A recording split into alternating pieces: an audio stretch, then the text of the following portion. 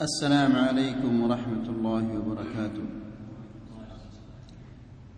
إن الحمد لله نحمده ونستعينه ونستغفره ونعوذ بالله من شرور أنفسنا وسيئات أعمالنا. من يهده الله فلا مضل له ومن يضلل فلا هادي له. أشهد أن لا إله إلا الله وحده لا شريك له وأشهد أن محمدا عبده ورسوله. يا أيها الذين آمنوا اتقوا الله حق تقاته ولا تموتن إلا وأنتم مسلمون. يا أيها الناس اتقوا ربكم الذي خلقكم من نفس واحدة وخلق منها زوجها وبث منهما رجالا كثيرا ونساء. واتقوا الله الذي تساءلون به والأرحام إن الله كان عليكم رقيبا. يا أيها الذين آمنوا اتقوا الله وقولوا قولا سديدا يصلح لكم أعمالكم ويغفر لكم ذنوبكم ومن يطع الله ورسوله فقد فاز فوزا عظيما. أما بعد فإن أحسن الكلام كلام الله وخير الهدى هدى محمد صلى الله عليه وسلم وشر الأمور محدثاتها فإن كل محدثة بدعة وكل بدعة ضلالة وكل ضلالة في النار. إخواني وأخواتي في الدين أعزكم الله. Bapak-bapak dan ibu-ibu yang dimuliakan Allah Subhanahu wa taala, alhamdulillah, segala puji bagi Allah Subhanahu wa taala yang memberikan kita kesempatan dan kesehatan sehingga kita dapat bertemu kembali untuk mempelajari agama kita, dinul Islam, yang bersumber dari Al-Quran dan sunnah-sunnah Rasulullah sallallahu alaihi wasallam. Ikhwani fid din, a'azzakumullah, bapak-bapak dan ibu-ibu yang dirahmati Allah. Kajian kita pada malam hari ini insyaallah kita akan melanjutkan kembali perjalanan Hajjatul Wada', di mana di pertemuan yang sudah lewat kita menjelaskan bahwa ketika Rasulullah sallallahu alaihi wasallam mendekati kota Makkah, dia menginap di Dhil Tuwa, sebuah tempat yang dekat dengan Masjidil Haram sekarang ini, namanya Dhil Tuwa. Rasulullah sallallahu alaihi wasallam salat subuh di sana, kemudian dia mandi, kemudian dia masuk ke Masjidil Haram di pagi hari pada hari Ahad. Kemudian Rasulullah SAW tawaf dan sa'i, lalu ia tinggal di dataran tinggi bagian kota Makkah yang tinggi, yaitu di Al-Hajun. Kemudian Rasulullah SAW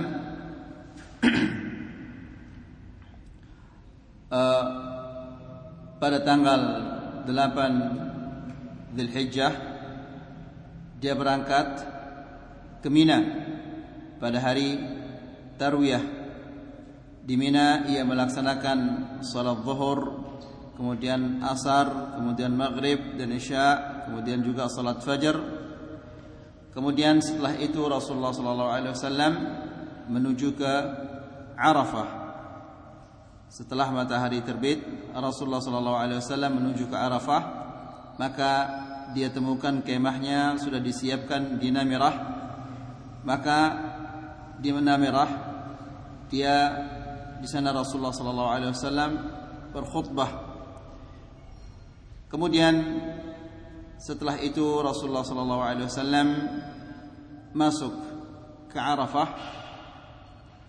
Kemudian setelah matahari akan tenggelam dan mulai kuning-kuningnya sudah banyak yang tenggelam, maka Rasulullah SAW menuju ke Muzdalifah.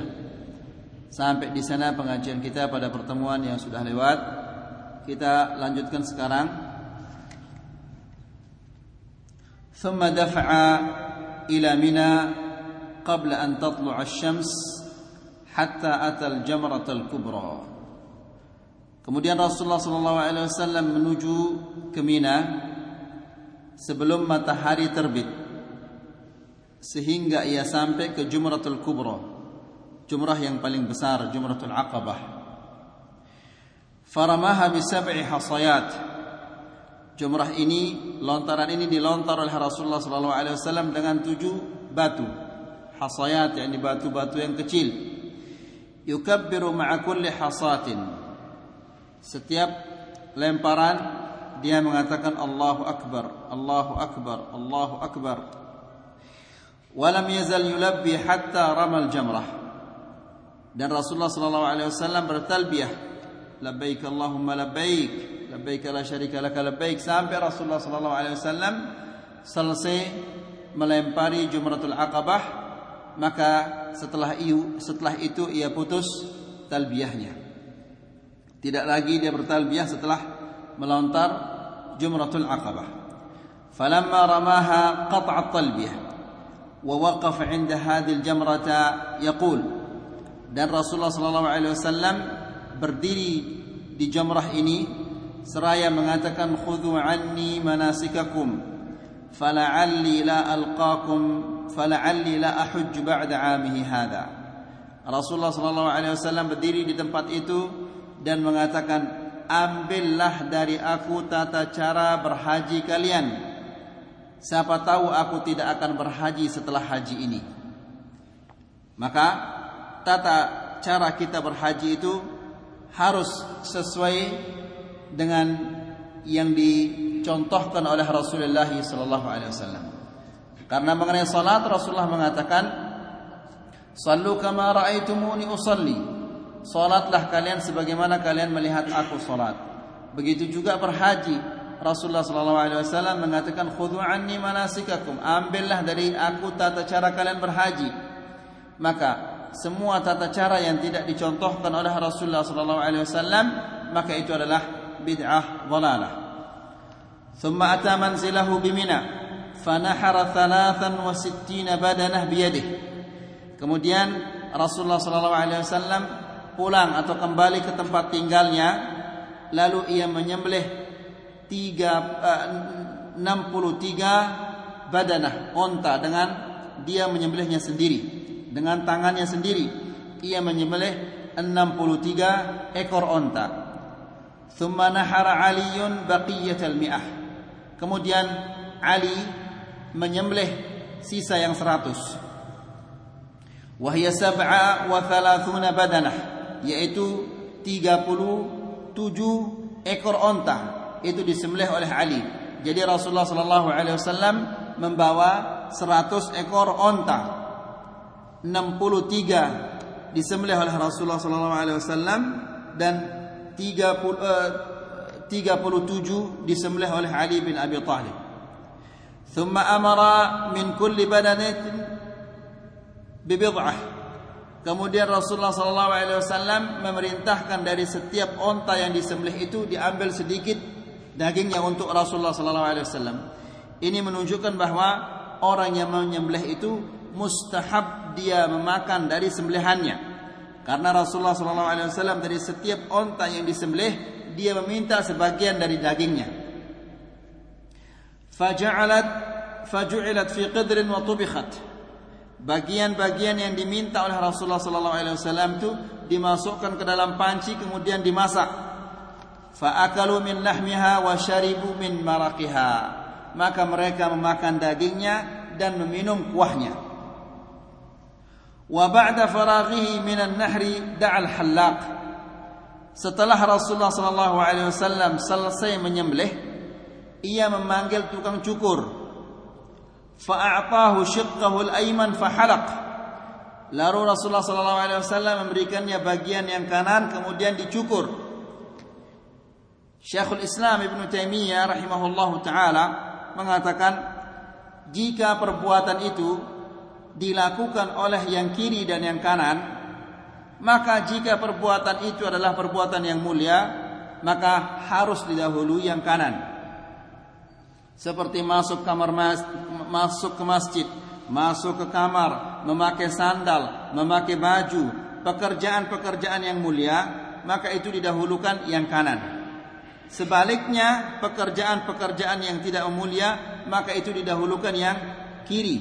Masuk ke WC, kalau keluar dari WC adalah mendahulukan yang kanan.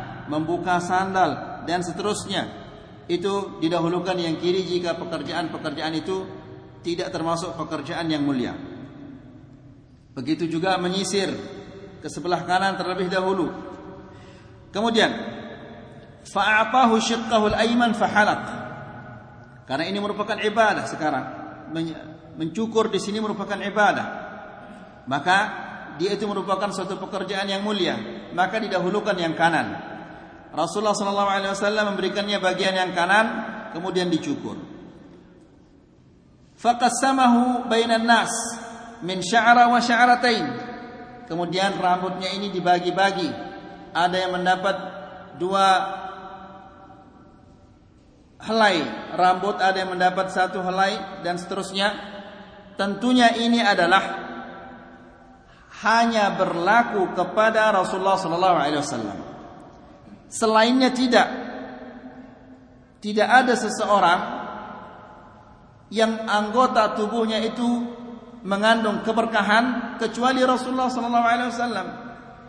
Karena perbuatan ini tidak dilakukan oleh Abu Bakar, tidak dilakukan pula oleh Umar.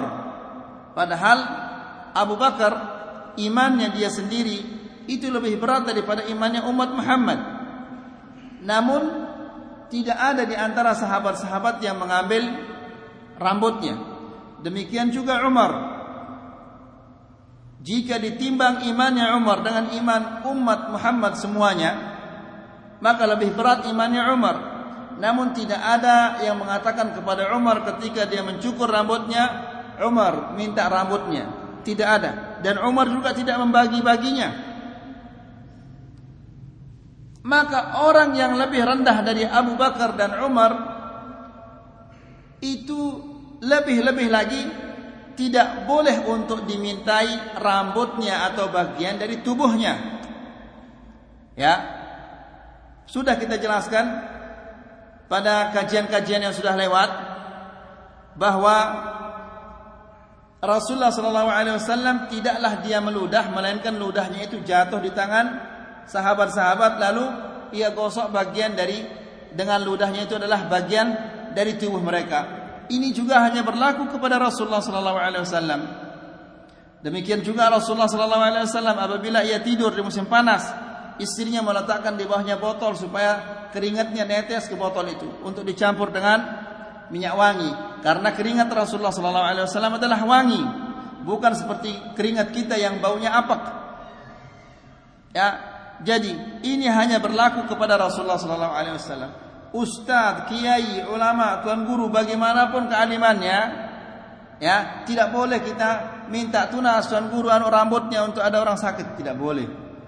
Ini hanya berlaku kepada Rasulullah SAW. Karena rambutnya itu adalah biasanya apabila ada orang sakit, rambutnya ditaruh ke dalam air, di dalam gelas, kemudian ditaruhkan air, kemudian diberi orang yang sakit itu meminum airnya, dan insyaallah biidznillah dia akan sembuh. Kemudian faqassamahu bainan nasi min sya'ratin wa sya'ratain thumma halaqa al-aysar fa'a'tahu li Abi Talhah. Kemudian dia mencukur bagian yang kiri lalu diberikan kepada Abu Talhah. Thumma labisa thiyabah. Kemudian Rasulullah SAW memakai pakaiannya karena dia sudah melakukan tahallul. Ya, apabila jamaah haji apabila sudah melontar kemudian mencukur rambutnya maka bebas dia. Semuanya bebas kecuali berjima'.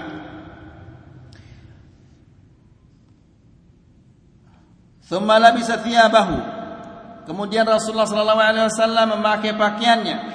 Wa tatayyaba qabla an yatuf. Dan dia memakai minyak wangi sebelum ia tawaf. Di sini tawafnya namanya tawaful ifadah. Apabila dia sudah melakukan tawaf ini bebas, semua-muanya bebas, jima' pun bebas. Kalau tadi dia segala-galanya bebas kecuali jima'. Sekarang setelah dia melakukan tawaful ifadah ini, maka semuanya bebas, jima' pun bebas. Thumma rakiba hatta atal bait. Kemudian dia menunggang kendaraannya sampai ia mendatangi Masjidil Haram. Fatafa tawaf al-ifadah. Kemudian dia melakukan tawaf al-ifadah. Walam yatuf baina as-Safa wal Marwah. Lalu dia tidak tawaf antara Safa dan Marwah. Dia hanya tawaf, dia tidak sa'i antara Safa dan Marwah karena sebelumnya dia sudah tawaf, dia sudah sa'i antara Safa dan Marwah. Ya, karena dia datang Rasulullah SAW tawaf dan sa'i. Maka sekarang setelah dia selesai melakukan manasik hajinya, tidak perlu lagi dia melakukan apa? Sa'i antara Safa dan Marwah. Wa shalla dhuhra. Kemudian dia salat zuhur. Wa ata ala bani Abdul Muttalib.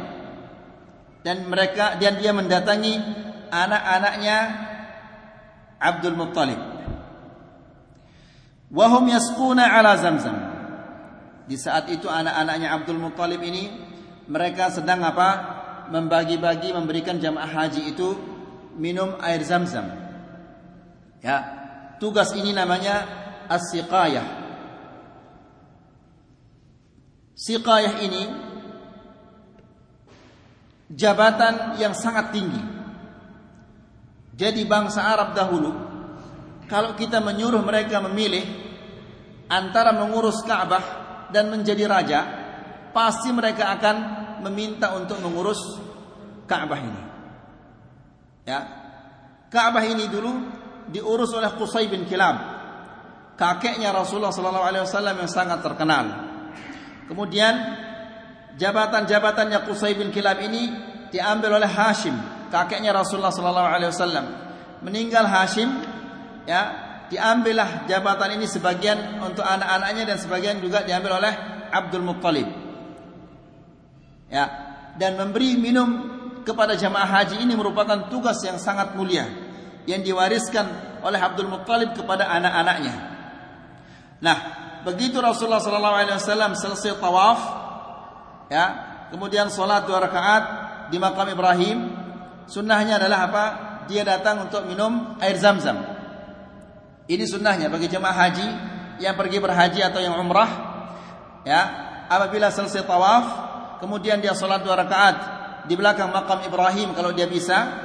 Kalau tidak bisa silahkan dia salat di mana-mana saja. Ya. Kemudian setelah itu dia minum air Zamzam, kemudian digosok kepalanya atau mukanya atau bagian-bagian dari tubuhnya yang terkena dengan penyakit-penyakit tertentu. Sambil berdoa kepada Allah Subhanahu wa taala, Allahumma inni as'aluka ilman nafi'an wa rizqan wasi'an wa shifaan min kulli da'.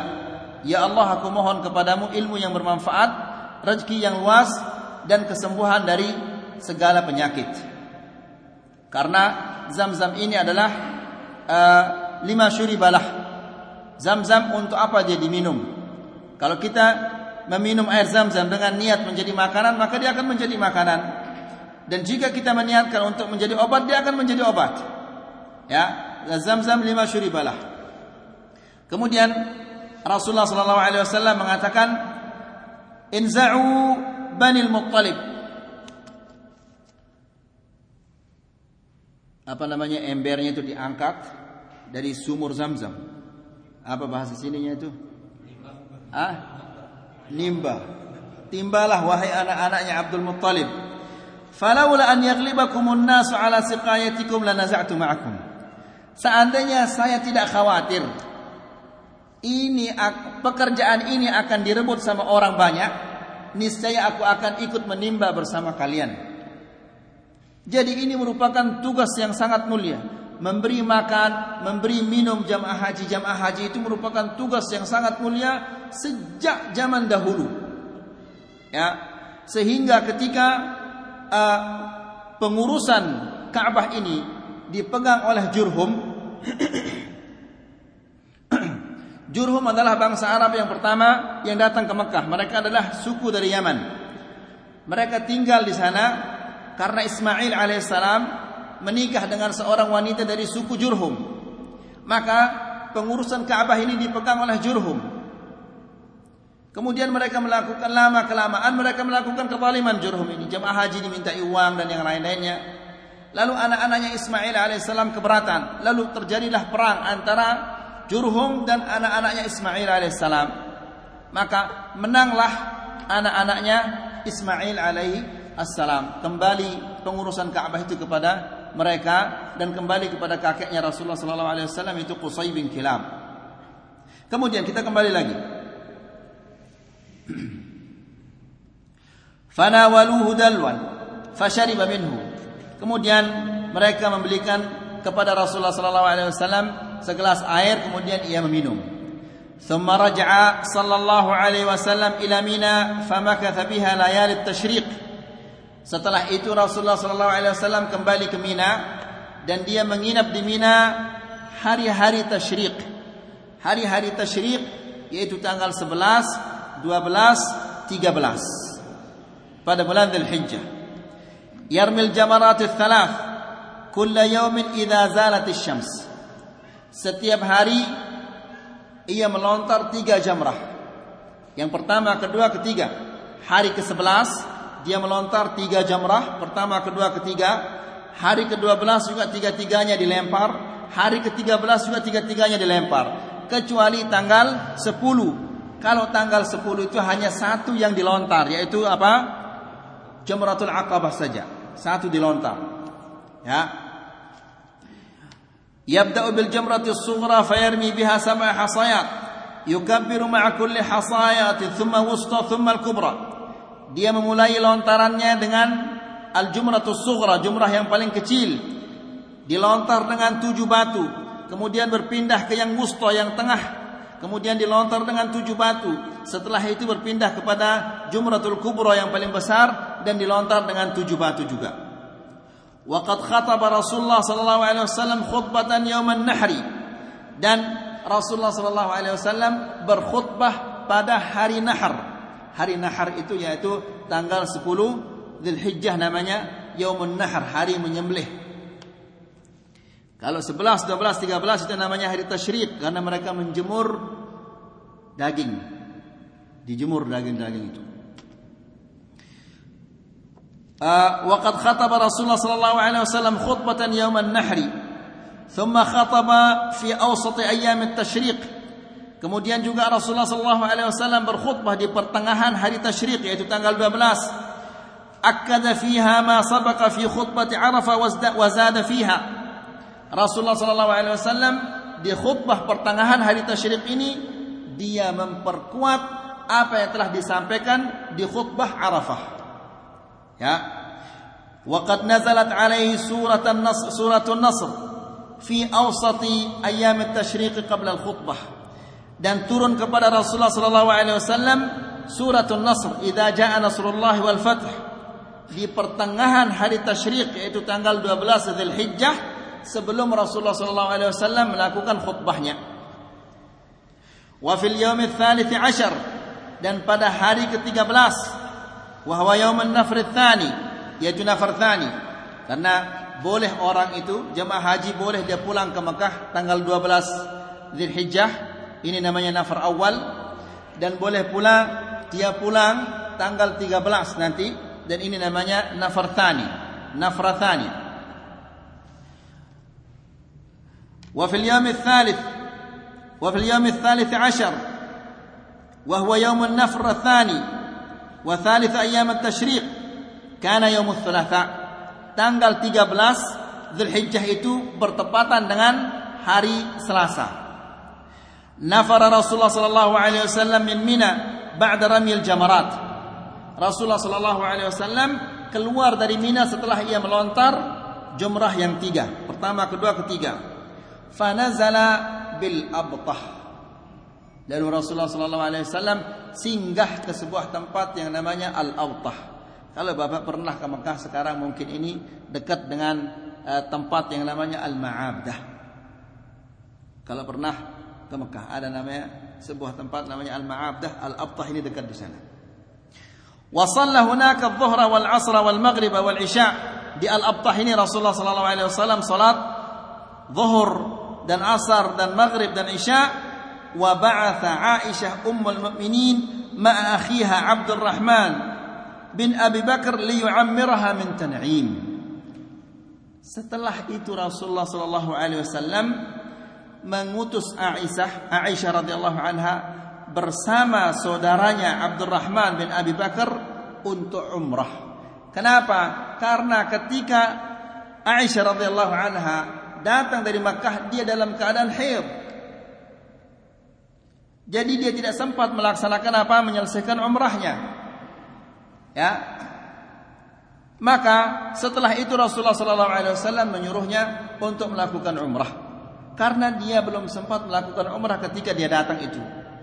Adapun yang dilakukan oleh jamaah haji Indonesia, yang di pagi hari dia umrahkan bapaknya, di sore hari dia umrahkan ibunya, besoknya diumrahkan tetangganya, besok lusa umrahkan anaknya, besok lusanya lagi umrahkan pamannya. Ini semuanya tidak ada asal usulnya.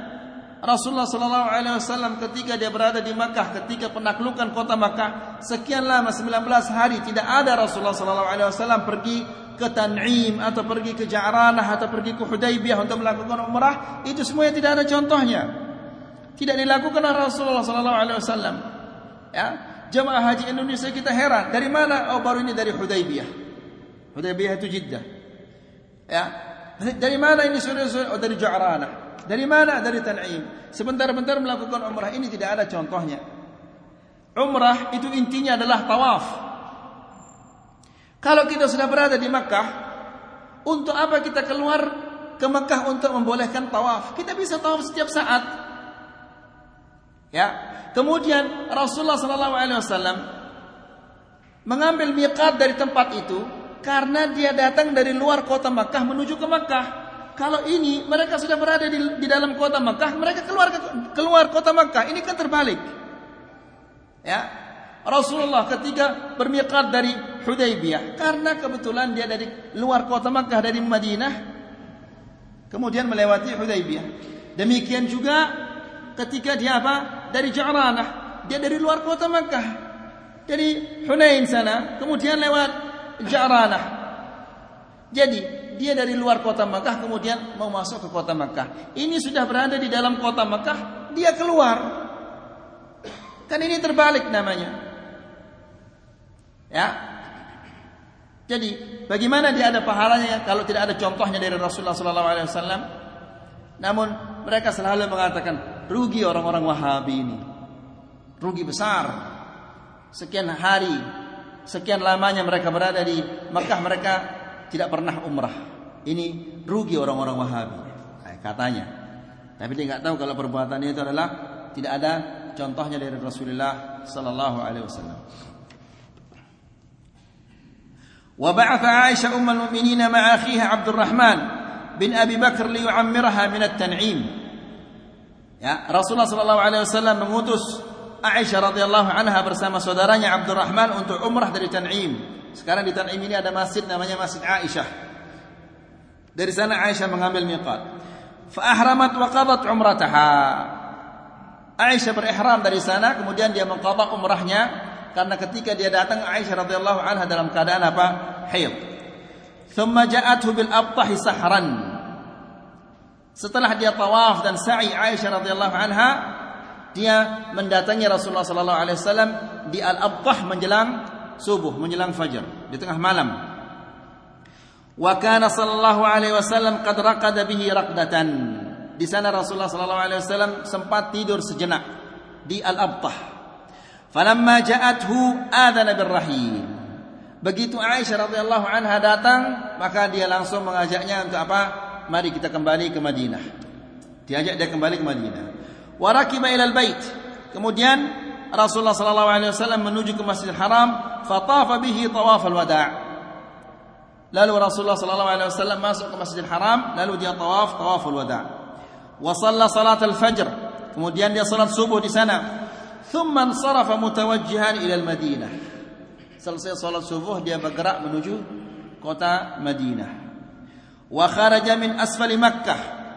Dan dia keluar dari dataran rendah kota Makkah. Walamma qaruba min al-Madinah walahat lahu ma'alimaha kabbara thalathan. Begitu Rasulullah sallallahu alaihi wasallam melihat kota-kota Madinah, tanda-tanda kota Madinah, perumahan-perumahannya dan pohon-pohonnya, Rasulullah sallallahu alaihi wasallam bertakbir 3 kali, Allahu akbar, Allahu akbar, Allahu akbar. La ilaha illallah wahdahu la syarika lah. Lahul mulku wa lahul hamdu wa huwa ala kulli syai'in qadir. Aibun taibun, kami kembali, kami bertobat. Abidun, kami menyembahmu ya Allah. Sajidun, kami bersujud kepadamu. Li rabbina hamidun, kepada Tuhan kami memuji. Sadaqallahu wa'dah, Allah subhanahu wa ta'ala membenarkan janjinya. Wa nasara abdah, dan dia memenangkan hambanya. Wa hazamal ahzaba wahdah, dan dia mengalahkan golongan-golongan sendirinya. Kemudian ba'thu Usamah, pengiriman pasukan Usamah. Wastaqarra Rasulullah sallallahu alaihi wasallam bil Madinah, dan Rasulullah sallallahu alaihi wasallam setelah itu ia menetap di Madinah. Yusabbihu rabbahu wa yahmaduhu ala ma arahu min dukhulin nasi fi dinillahi afwaja. Selama berada di Madinah, dia bertasbih kepada Allah Subhanahu wa taala dan memujinya karena Allah Subhanahu wa taala menampakkan kepada Rasulullah sallallahu alaihi wasallam hasil dakwahnya. Diperlihatkan oleh Allah Subhanahu wa taala orang-orang yang masuk ke dalam agama Islam ini secara berbondong-bondong. Yani seolah-olah Allah Subhanahu wa taala mengatakan, wahai Muhammad, inilah hasil upaya dakwahmu. Orang berbondong-bondong masuk Islam. Wa min najahi da'watihi allati qama biha qabla nahwi 23 sanah. Dan Allah Subhanahu wa taala memperlihatkan kepadanya keberhasilan dakwahnya yang ia jalankan selama 23 tahun. Inilah hasilnya Muhammad. Orang semua sekarang berbondong-bondong masuk ke agama Islam. Wastaqbala ba'da 'audatihi ila al-Madinati ba'd al-wufud. Kemudian juga Rasulullah sallallahu alaihi wasallam menyambut kedatangan beberapa delegasi setelah ia sampai ke kota Madinah. Wajahhaza jaysha Usamah. Lalu Rasulullah sallallahu alaihi wasallam mempersiapkan pasukan Usamah bin Zaid. Fi 700 muqatil, yang jumlahnya adalah 700 tentara. Wa amarahu an yuti al-khayla tukhum al-balqa'i wad-darum min ardi Filistin. Lalu Rasulullah sallallahu alaihi wasallam memerintahkan agar dibawa pasukan ini untuk bertempur di Tukhum al-Balqa, perbatasan al-Balqa, kota Balqa dan kota Darum di Filistin. Waqad taharraka jayshuhu wa nazala bil Jurfi ala 3 amyal min al-Madinah. Pasukan ini mulai bergerak. Kemudian setelah dia melewati 3 mil, keluar 3 mil dari kota Madinah, ya, di sebuah tempat yang namanya Al-Jurf, mereka singgah di sana dan berkemah di sana. Walakin naqalat ilaihi akhbarun muqliqah. Akan tetapi ketua pasukan yang namanya Usamah bin Zaid ini, ketika dia singgah di tempat itu, sampai kepadanya berita-berita yang tidak menenangkan.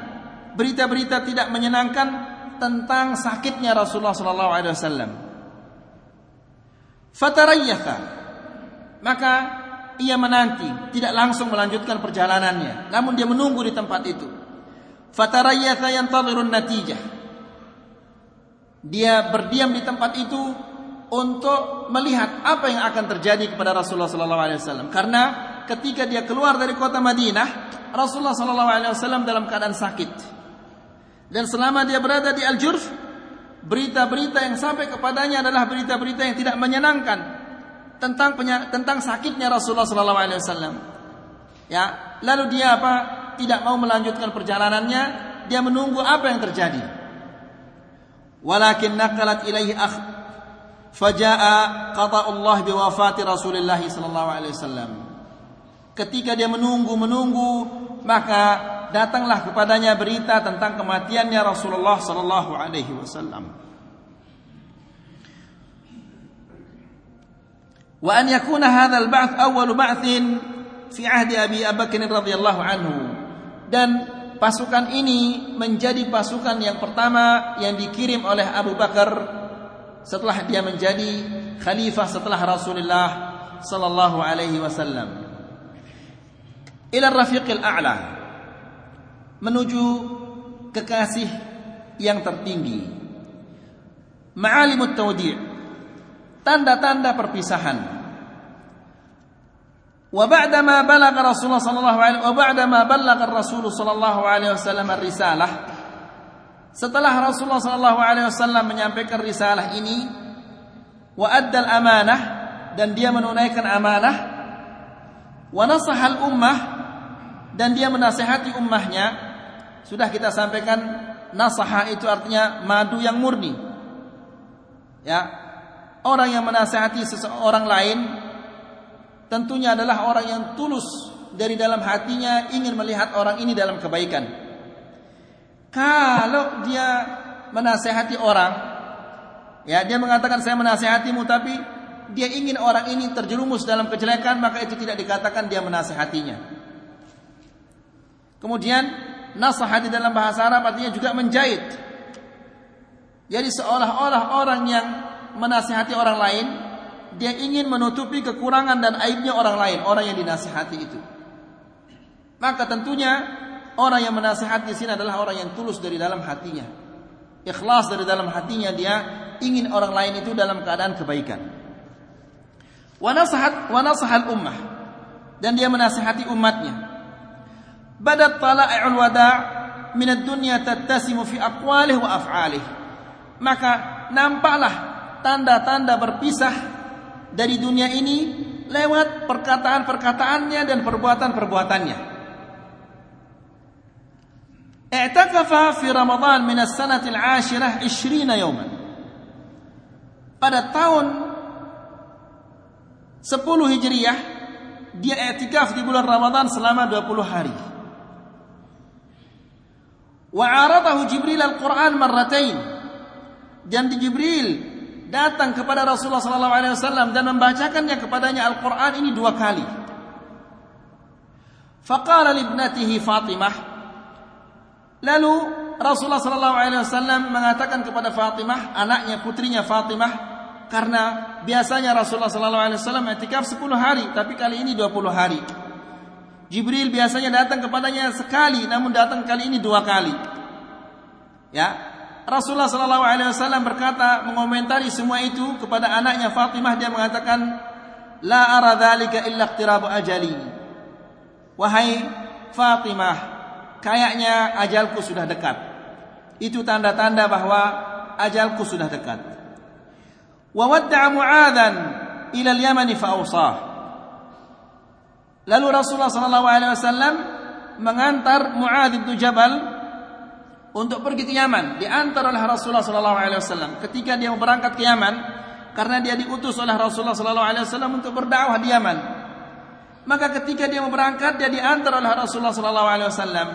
Lalu dia diwasiati, dia mengatakan, ya Mu'adz, innaka asa alla talqani ba'da 'ami hadha, wa la'allaka an tamurra bi masjidi hadha wa qabri. Rasulullah sallallahu alaihi wasallam mengatakan, ya Mu'adz, mungkin engkau tidak akan berjumpa lagi denganku setelah tahun ini. Mungkin jika engkau datang nanti, engkau akan melewati masjidku, dan mungkin juga engkau akan melewati kuburanku. yakni ketika engkau datang nanti mungkin aku sudah tidak ada lagi di sini. Fabaka Mu'adz jash'an li furaqi Rasulullah sallallahu alaihi wasallam. Maka Mu'adz bin Jabal ini dia menangis karena begitu sedih dia akan berpisah dengan Rasulullah sallallahu alaihi wasallam. Juga Rasulullah sallallahu alaihi wasallam berkata di Hajjatul Wada, berulang kali di Hajjatul Wada ketika dia berhaji, Rasulullah sallallahu alaihi wasallam berulang kali mengatakan, la'alli la alqakum ba'da 'ami hadha wa la'alli la ahujju ba'da 'ami hadha. Mungkin aku tidak akan bertemu dengan kalian setelah tahun ini. Mungkin aku tidak akan berhaji lagi.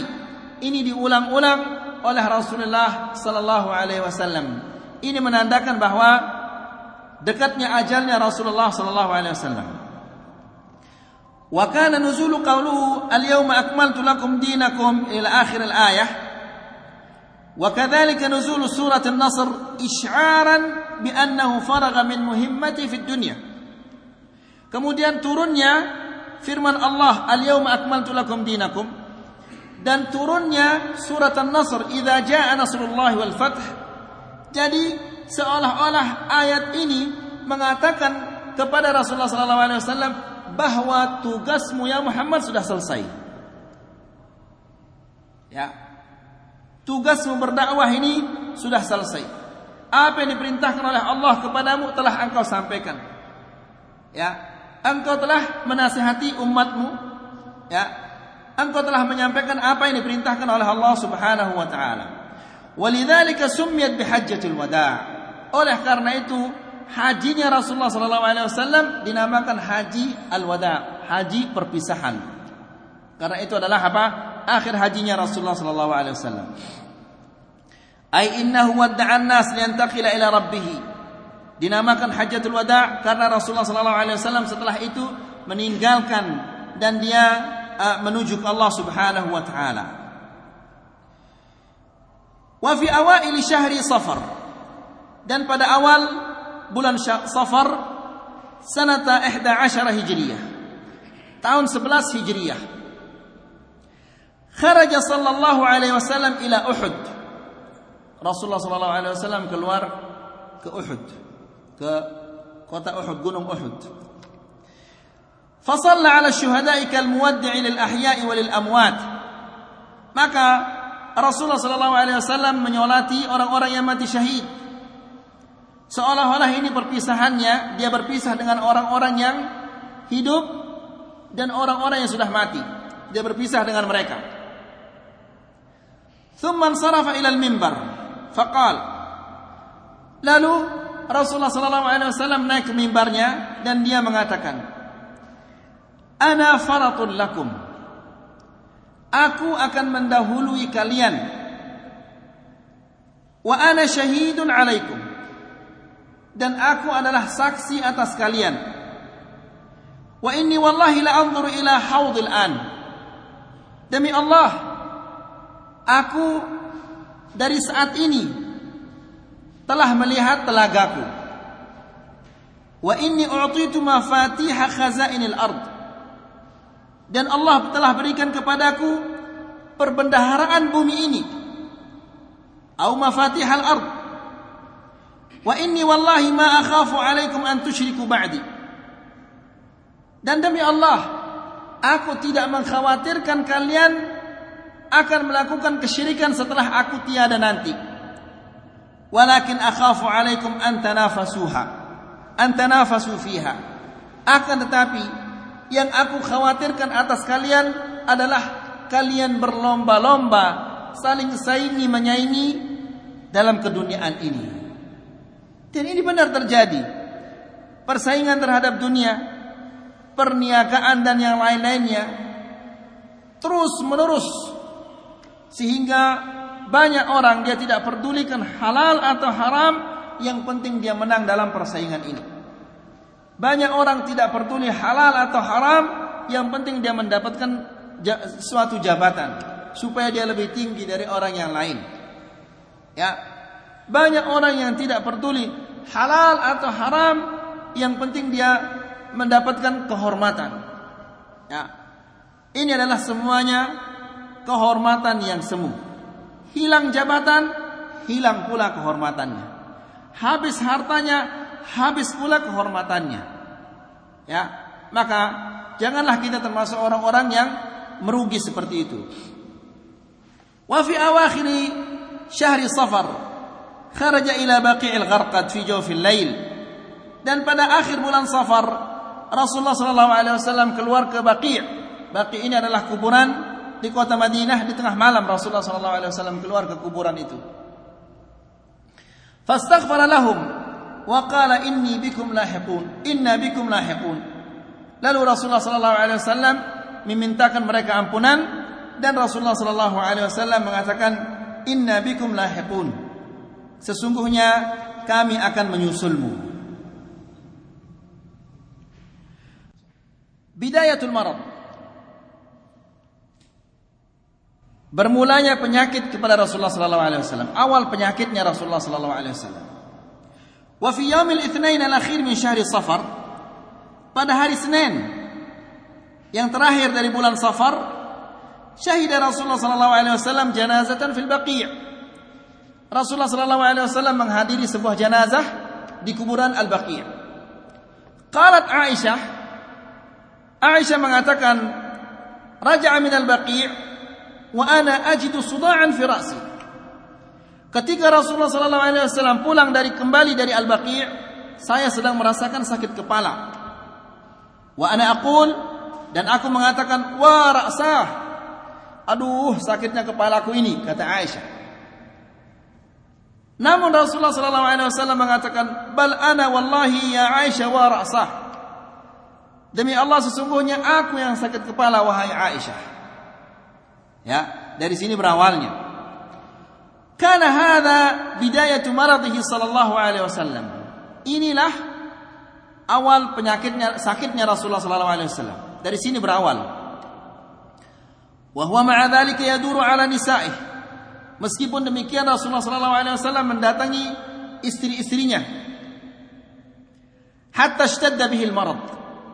Sehingga penyakitnya itu semakin keras. Fa'adhina lahu azwajuhu an yakuna haitsu sya'. Maka istri-istrinya Rasulullah sallallahu alaihi wasallam ini mengizinkan Rasulullah sallallahu alaihi wasallam di mana saja dia mau. Ya, karena penyakitnya sudah semakin hari bertambah terus, sehingga mereka mengizinkan di mana-mana sudah Rasulullah mau, silahkan sudah, enggak apa-apa. Qal fa akhadha wa huwa fi baiti Maimunah fa akhadha yas'al. Ketika Rasulullah sallallahu alaihi wasallam penyakitnya ini bertambah, di saat itu dia berada di rumahnya Maimunah. Dia bertanya, aina ana ghadan? Di mana saya besok? Sudah lupa dari Rasulullah sallallahu alaihi wasallam. Giliran siapa besok ini? Ya. Yuridu yauma Aisyah. Maksudnya Rasulullah sallallahu alaihi wasallam, giliran siapa besok saya ini? Giliran siapa besok? Maksudnya Rasulullah sallallahu alaihi wasallam supaya dia bisa cepat-cepat ke tempatnya Aisyah. Kapan giliran Aisyah? Maka istri-istrinya mengerti hal ini, maka diizinkanlah dia di mana saja dia ingin. Fa kharaja yamshi bainal Fadli bin Abbas wa Ali bin Abi Thalib. Maka dia keluar dari rumahnya Maimunah di apa istilahnya? Digendong? Dipapah oleh Al-Fadl ibn Abbas dan Ali bin Abi Thalib. Dia di tengah-tengahnya. Dipapah oleh Al-Fadl bin Abbas dan Ali bin Abi Thalib. Takhuttu qadamahu fil ard. Kakinya membuat garis, yakni ini menunjukkan bahwa Rasulullah sallallahu alaihi wasallam sudah berat, tidak bisa melangkah. Sehingga kakinya membuat garis di tanah. Hatta intaqala ila baiti Aisyah radhiyallahu anha. Sampai dia diantar ke rumahnya Aisyah radhiyallahu anha wa ardhaha. Kemudian di dalam Rahiqul Makhtum dijelaskan satu sepekan sebelum dia sakit dan 5 hari, al-usbu' al-akhir, minggu yang terakhir dari hidupnya Rasulullah sallallahu alaihi wasallam. Ini dari Ar-Rahiq. Wa thaqula bi Rasulillah sallallahu alaihi wasallam al-marad. Penyakitnya Rasulullah sallallahu alaihi wasallam ini semakin memberat. Faja'ala yas'alu azwajah, aina ana ghadan? Di mana aku besok? Fafahimna muradah. Mereka mengerti apa yang diinginkan oleh Rasulullah sallallahu alaihi wasallam. Yani dia ingin berada di rumahnya Aisyah seperti yang kita katakan tadi. Fa'adinna lahu an yakuna haitsu sya'. Mereka mengizinkan Rasulullah sallallahu alaihi wasallam di mana saja dia ingin. Fantaqala ila Aisyah yamshi bainal Fadl bin Abbas wa Ali bin Abi Thalib. Maka dia pindah ke rumahnya Aisyah di Dipapah oleh Al-Fadl bin Abbas dan Ali bin Abi Thalib. asiban ra'sahu, dia mengikat kepalanya, ya, takhuttu qadamahu hatta dakhala baitaha, kakinya membuat garis sehingga dia masuk ke rumahnya Aisyah radhiyallahu anha. Faqadha 'indaha akhir usbu' hayatih, dia habiskan umurnya yang tinggal 1 minggu itu di rumahnya Aisyah radhiyallahu taala anha wa ardhaha. Wa kanat Aisyah taqra'u bil mu'awwidhat wal ad'iyah, dan Aisyah ini radhiyallahu anha dia meruqyah Rasulullah sallallahu alaihi wasallam bil mu'awwidhat, qul a'udzu birabbil falaq, qul a'udzu birabbin nas, wal ad'iyah allati hafizatha min Rasulullah sallallahu alaihi wasallam, dan doa-doa yang dihafal dari Rasulullah sallallahu alaihi wasallam. Fakanat tanfuthu ala nafsihi, ya, maka Aisyah radhiyallahu anha meniup-niup Rasulullah sallallahu alaihi wasallam, melakukan setelah dia membaca ayat-ayat al-mu'awwidzat dan ar-ruqyah tadi. Wa tamsahuhu biyadihi raja'al barakah, lalu diusap dengan tangannya Rasulullah sallallahu alaihi wasallam ke tubuhnya Rasulullah sallallahu alaihi wasallam, ya. Kemudian qabla al-wafati bi 5 ayyam, 5 hari sebelum meninggalnya Rasulullah sallallahu alaihi wasallam. Wa yaum al-arbi'a qabla 5 ayyamin min al-wafa, dan pada hari Rabu 5 hari sebelum Rasulullah sallallahu alaihi wasallam meninggal dunia, ittaqadat hararatul illah fi badani, suhu tubuhnya ini sangat tinggi, panas tubuhnya Rasulullah sallallahu alaihi wasallam. Fashtadda bihi al-waja' wa ghumiya, penyakitnya semakin memberat sehingga dia pingsan. Faqala hariqu alayya 7 qirab min abarin shatta hatta akhruja ila an-nas, siramkan kepadaku 7 qirab, yakni apa? Qirbah ini bejana tempat air, disiram, ya, ke tubuhnya, hatta akhruja ila an-nas, supaya saya keluar dan menemui orang-orang ini. Fa'ahadu ilaihim, lalu saya berwasiat kepada mereka. Fa'aq'aduhu fi mikhdabin, lalu Rasulullah sallallahu alaihi wasallam ini didudukkan di mikhdab, yakni bejana yang terbuat dari kayu, didudukkan di sana. Wasabbu alaihi al-ma' hatta tafiqa yaqul hasbukum hasbukum, lalu mereka menyiraminya, disiram oleh orang-orang sehingga dia mengatakan cukup. Wa 'inda dzalika ahassa bi khiffah, setelah dia disirami dia merasa bahwa agak sedikit ringan dan agak sedikit seger. Fadakhala al-masjid, lalu dia masuk ke dalam masjid karena rumahnya Aisyah dan masjid ini nempel. Langsung dia masuk ke masjid. Wa huwa ma'subur ra's, dan Rasulullah sallallahu alaihi wasallam masuk ke masjid itu dalam keadaan kepalanya terikat. Hatta jalasa 'alal mimbar, lalu dia duduk di mimbar. Wa khataba an-nas wan nas mujtami'una haulah, dan dia berkhutbah dan orang-orang mengelilingi Rasulullah sallallahu alaihi wasallam. Faqala, lalu Rasulullah sallallahu alaihi wasallam mengatakan, la'natullahi 'alal yahudi wan nasara ittakhadhu qubur anbiya'ihim masajid. Kutukan Allah, laknat Allah kepada orang-orang Yahudi dan orang-orang Nasara, mereka menjadikan kuburan-kuburan nabi mereka sebagai masjid. Ikhwani fi din, azakumullah, lihat, walaupun Rasulullah sallallahu alaihi wasallam dalam keadaan sakit seperti itu dan beberapa hari menjelang kematiannya, Rasulullah sallallahu alaihi wasallam masih memberikan perhatian terhadap tauhid, terhadap akidah. Ya, karena menjadikan masjid atau menguburkan orang di dalam masjid itu adalah sesuatu yang merusak akidah. Ya, maka seorang muslim, seorang sunni yang salafi atau dai tidak boleh dia mengabaikan masalah tauhid. Rasulullah sallallahu alaihi wasallam di saat dia sakit keras seperti ini, ya, menjelang kematiannya, masih dia memperhatikan masalah tauhid, masalah akidah. Ya. Kok kita yang melihat di mana di saat itu tidak ada kuburan-kuburan yang patung tidak ada, semuanya sudah dibasmi, kuburan-kuburan yang tinggi semuanya sudah diratakan. Namun Rasulullah sallallahu alaihi wasallam mengatakan, la'natullahi 'alal yahudi wan nasara ittakhadhu qubur anbiya'ihim masajid. Laknat Allah kepada orang-orang Yahudi dan orang-orang Nasara yang menjadikan kuburan-kuburan nabi mereka sebagai masjid. Maksudnya mereka membangun masjid di tengah kuburan atau menguburkan orang di dalam masjid. Masjid kita sekarang banyak yang seperti ini. Ya. Wa fi riwayah, di riwayat yang lain, qatalallahu al-yahuda wan nasara ittakhadhu qubur anbiya'ihim masajid.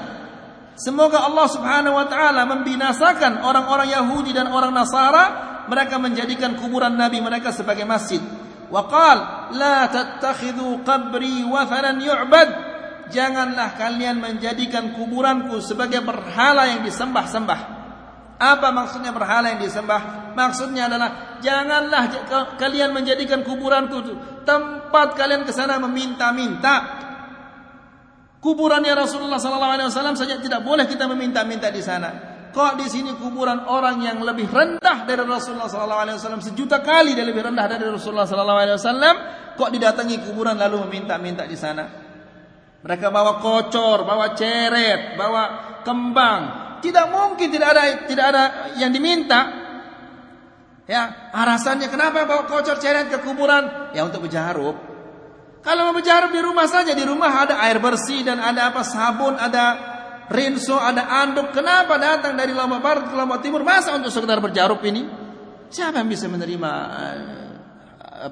hujjah alasan seperti ini? Ya. Keluar ongkos, capek, lalu datang ke Lombok Timur, masa sekedar untuk berjarub? Aduh, ini namanya orang Sasak bilang gajah nek dokar ini. Ya. Baik, kita cukup sampai di sini, kita lanjutkan di kajian yang datang insyaallah. Mudah-mudahan apa yang kita sampaikan ini ada manfaatnya. Mudah-mudahan apa yang kita sampaikan ini bisa menambah keimanan kita dan ketakwaan kita dan kecintaan kita kepada Rasulullah sallallahu alaihi wasallam dan sahabat-sahabatnya. Innahu khairu mas'ul wa akramu ma'mul wa akhiru da'wana alhamdulillahi rabbil alamin.